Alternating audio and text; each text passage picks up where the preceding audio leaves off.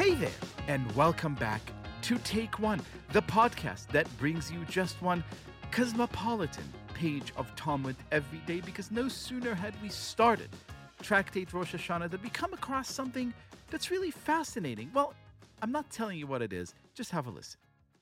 Rabbi Abahu said in answer to this objection, Cyrus, the famous Persian king, was a virtuous king, and consequently Haggai, the prophet, counted the years of his reign like those of the kings of Israel, which is really interesting. Why would a Hebrew prophet bestow such an honor upon a non-Jewish Persian king? Which I think is a great opportunity to talk about something that we don't always see or don't always look for or don't always acknowledge exists in the Talmud, which is really an invitation for cross-cultural, at the very least, literacy, and if not, real cultural exchange and dialogue, which is the perfect opportunity to welcome freelance journalist Robert Berman, who is the author of the impossibly charming Min Taktak, a collection of idioms in Arabic, which, I dabble a little bit, and I still found much, much, much to enjoy. Welcome to the show. Hi, thank you very much for having me. So I hear by your accent and by your name, forgive me if I'm wrong, I do not assume you are a native Arabic speaker. That is correct. People find it weird that a graduate of Yeshiva University wrote the first book on Arabic idioms and expressions in the Palestinian dialect. I began learning Arabic about 12 years ago, and I began encountering all these expressions and idioms that you don't learn in Arabic class. So I began to write them down, and week after week and month after month and year after year, I've been studying for many years, and after I got to 1,000 idioms and expressions, I realized I had a book here. So I hired some other Arabic researchers to scour literature, spoken Arabic, to try to find other expressions that are used. And now I put together this book, the first of its kind, Min Taktak, which in itself, actually the name of the book, Min Taktak, is an Arabic idiom. It means, it's onomatopoeia, it's Min Taktak, which means from the knock-knock, la assalamu alaikum, which means from the knock to the goodbye. It means all the details. Your girlfriend came over last night at 11 o'clock at night. I want to hear all the details from the moment she knocked at the door until the moment she said goodbye at the door. So I made that the name of the book because I like the way it sounds, Min Taktak, and I think it describes that all the details of Arabic, modern Palestinian dialect, Arabic expressions and idioms are in this book. And what's amazing is that not only is this taken off and people are buying this book throughout Israel, the West Bank, and China, in South Africa, in Australia, and South America, but there are Arabs who are buying it because they want to learn English. So I have two versions, Arabic to English, and they're able to go backwards and learn English idioms, or they want to learn Hebrew. I have another version of the book, which is Arabic to Hebrew. So it's really been an incredible journey. So they would look at the Min Taktak and they will say something like, as you say, soup to nuts. Yeah, soup to nuts or A to Z or, the whole kit and caboodle. I want to hear more about this great impact that the book is having. But before I do that, I have to ask you, can you share a few of your absolute favorite idioms, the one that really stand out? Well, one is funny because it actually happened in real life the other day. I was walking out of my apartment in Jerusalem. One of them is, if you want to say that someone is like a troublemaker, he's just causing trouble. He's causing trouble for other people, and he's causing trouble for himself. You say, he's carrying the ladder horizontally.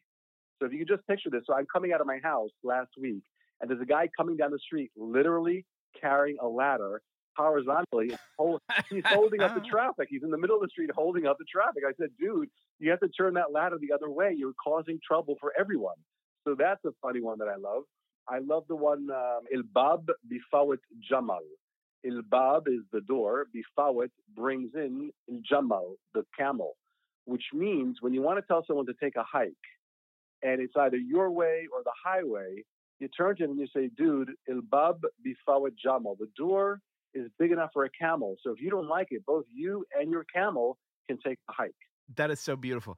As you were researching this book and working on it and sort of thinking about the origin of these idioms and their meaning, did you find something about your own attitudes changing, emotional, political, spiritual? Did you find yourself having a kind of understanding that maybe eluded you when you were just thinking about things through a kind of like a more rational, cerebral perspective? Well, first, you do notice that there are some, although it's a minority, there are some idioms that are cross-cultural. So, for example, a white lie is you don't mean that literally a white lie. It's no lie is actually a color. But a white lie, we understand what that means in English. It's the same thing in Hebrew, shekel levan, and it's the same thing in Arabic, kadab abyad. But in addition to which, you have also other cross-cultural stuff that is not exactly you understand where it gets from. So I was having a conversation with an Arab about politics, and he said to me, Hon marbat el-faras. Here, the horse is tied. And I said, here the horse is tied. What are you talking? You're not a farmer. You're not a falah. You don't have a horse. You have a car. What horse are you talking about? And in Hebrew, we have the same idiom, which is po kavor hakelev. Here the dog is buried. And it means this is the crux of the issue. This is the crux of the issue. So on the one hand, here the horse is tied and here the dog is buried. They're not connected, but they are connected because you understand that just in their culture, horses are very significant. Arabs don't like dogs in particular. The dogs are considered to make themselves impure. Most Arabs, all Arabs, don't have dogs as pets. They only have them to guard their flock of sheep. But you can understand and appreciate that all cultures kind of have the same idioms, maybe though expressed differently. And so as the book goes out into the world and starts, as you said, finding readers far and wide, was there one particular reaction that you received to the book that really surprised you, delighted you, touched you? I got a call from a person who told me he was a brigadier general in the Israeli army, and he is the military attaché for the president of Israel, who at that time was Ruvi Rivlin. And he said that they saw the book, they loved the book, they want to buy a couple of cartons of the book to give out to Arab diplomats because of the Abraham Accords. They want to give it out to them as gifts. And that really touched me because Ruvi Rivlin is a real hero of mine. When he became president, one of the first things he did in a public forum was to go to Kfar Qasim and apologize for the massacre that took place there by the IDF in 1956.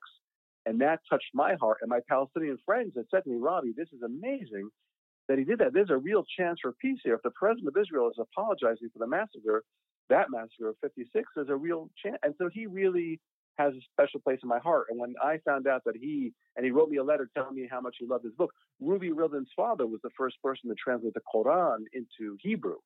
So for him to appreciate and write me a letter and buy my book for the president's residence, that really touched my heart, and it really made me feel very, very special for that period of time. And so here's the most important question I have to ask you. Where can our listeners find Mintakta?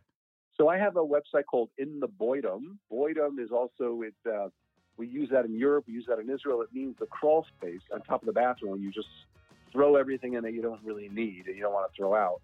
So I have a website called intheboydom.com or intheboydom.co.il, and there you can find that book and another book that I wrote and some other stuff that I create, intheboydom.com.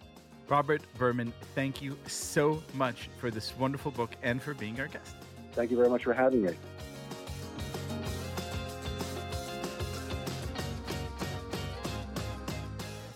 This has been Take One, a production of Tablet Studios. If you enjoy this show, and I hope you do, please go and rate and review us on iTunes or whatever platform you use to listen to podcasts. Each week, we'll be releasing new episodes Monday through Friday, covering the entire weekly portion of Daf Yomi. I'm your host, Leah Leibowitz, and our producers are Josh Cross, Sarah Fredman-Ader, and Robert Scaramuccia. For more information, go to tabletmag.com/takeone or email us at takeone@tabletmag.com.